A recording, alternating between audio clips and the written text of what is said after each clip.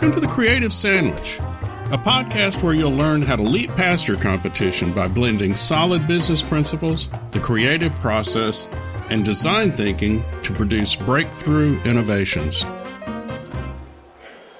Welcome to the podcast. I'm James Turner. This is the series introduction, so this is the one pivotal moment where together we figure out if this podcast series is really a good match for your needs, where we determine if it can bring you enough value to make it really worthwhile to listen. I read somewhere that I have less than 90 seconds to explain the purpose of this series and convey some accurate sense of what to expect. So, having already eaten a third of that, here goes. This is a podcast about applying the creative process to solve complex business problems. In fact, the more complex the challenge, the better the creative process is likely to help. It's basically a study of how to apply lateral thinking about how to harness the power of the creative process to reach great outcomes, not just mediocre solutions. I refuse to use the phrase thinking outside of the box because it absolutely means someone foolishly created that box in the first place and then found some misplaced comfort in its existence, and then became quickly satisfied with how well it effectively limited the number of options being considered so that only a few of them ever get explored. And too often, even those few don't get explored nearly well enough before some ridiculous, overwhelming need to display decisive action or exercise forceful leadership takes hold, and it becomes more about perception and image than about problem solving. This pushes any real, thoughtful search for the best ideas completely off the table.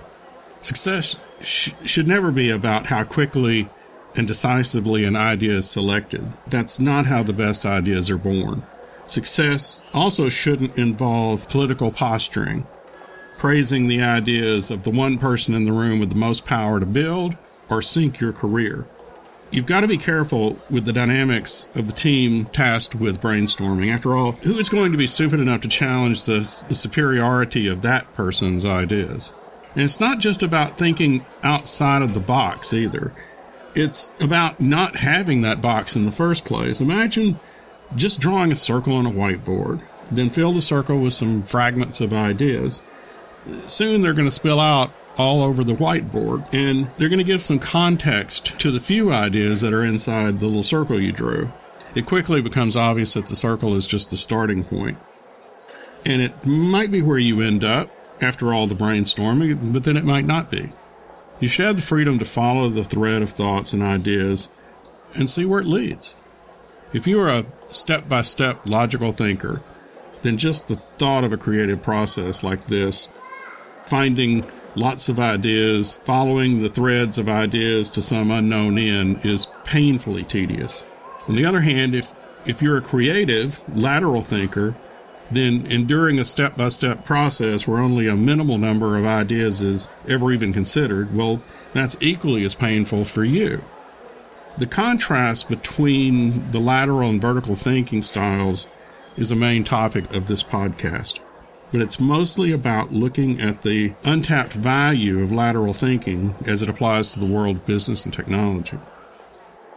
So if you were to ask me who will get the most value from this podcast, I would have to suggest that you should be someone who is open to digging deeper into creative lateral thinking, and you should have something personally significant to gain from the effort, say, like a successful career. For example, if you're part of the business world, especially if you are in a leadership role, if you need to create big breakthrough ideas, then integrate those ideas successfully into your team, your line of business, or your entire organization. If your experience with innovation has mostly been fits and starts, big initiatives that never really seem to get launched, or maybe when they get launched, they're met with so much resistance that they really never have any hope of reaching critical mass. If this sounds like you, then this podcast might really be helpful.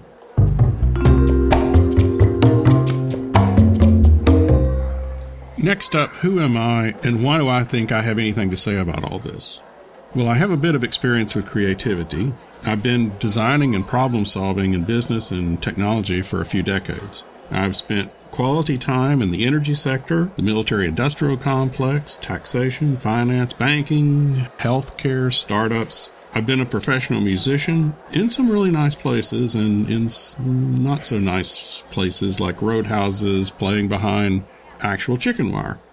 Yes, that is a real thing. I've been a chemist, a software architect, an adjunct college professor, a writer, and a business consultant. And I hold a ham radio license, so 7.3 if you're a ham. My point here is that I've been fortunate enough to have a diverse background, and I've successfully used lateral thinking and design principles in all of my roles. Creativity is what I do. I'm just saying that I might have a clue about this topic, so maybe I can help. Well, that's more than enough about me. So let's talk about scheduling. My intent is to do weekly podcasts. Each episode will be only as long as it needs to be to cover the topic.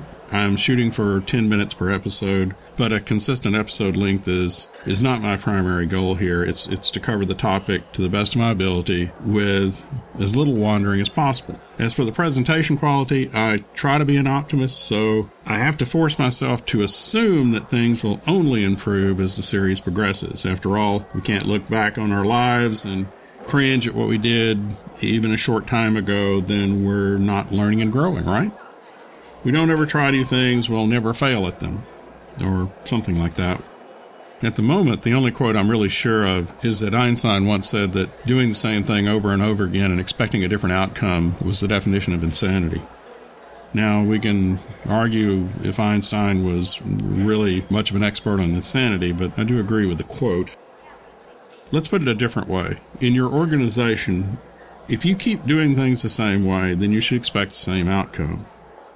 But while you're at it, your competition just might be experimenting with all sorts of innovative approaches to reach much better outcomes, maybe wildly superior outcomes. In this podcast, I just want to show you how to do innovation in a very big way. And don't worry, I'm sure your competitors won't be listening. So until next week, see you then. Thank you for joining us for this episode of The Creative Sandwich. For more episodes, to subscribe, rate, or leave a review, visit iTunes. And if you're interested in learning more about problem solving, creativity, or solution design, visit us at marketsureconsulting.com.